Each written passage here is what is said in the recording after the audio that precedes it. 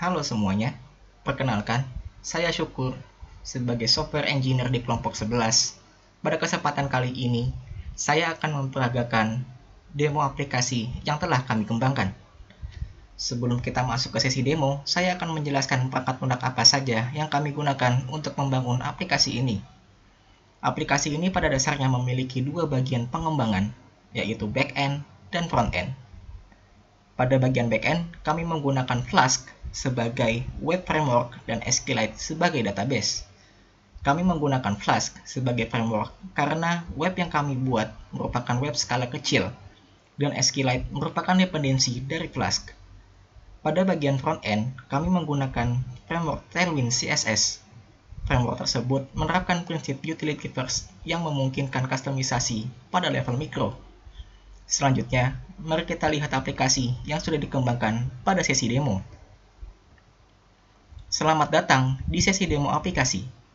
Aplikasi yang kami beri nama kawal pembangunan ini masih bersifat purwarupa atau prototype yang dijalankan di local machine.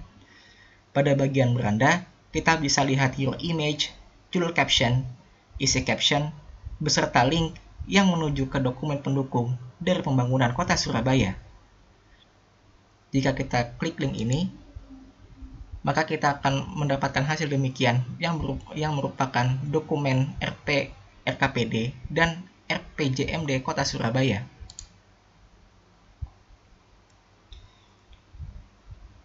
Selanjutnya, ada beberapa sektor yang dapat kita pilih.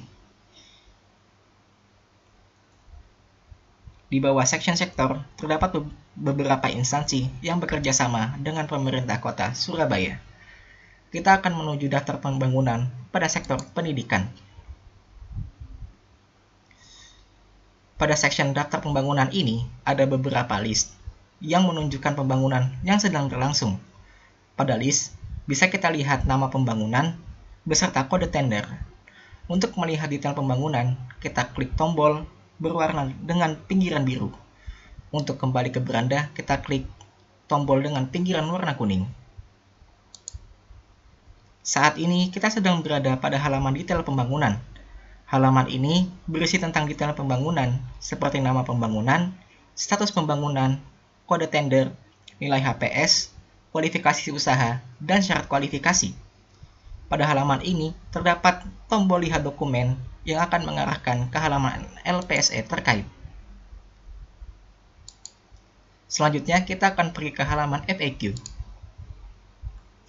Pada halaman ini terdapat informasi tentang kawal pembangunan beserta latar belakang dan penjelasan fitur. Terakhir, kita akan pergi ke halaman laporkan. Halaman ini berisi form untuk melaporkan kejanggalan yang terjadi di lapangan. Halaman ini masih pada tahap pengembangan dan belum bisa difungsikan.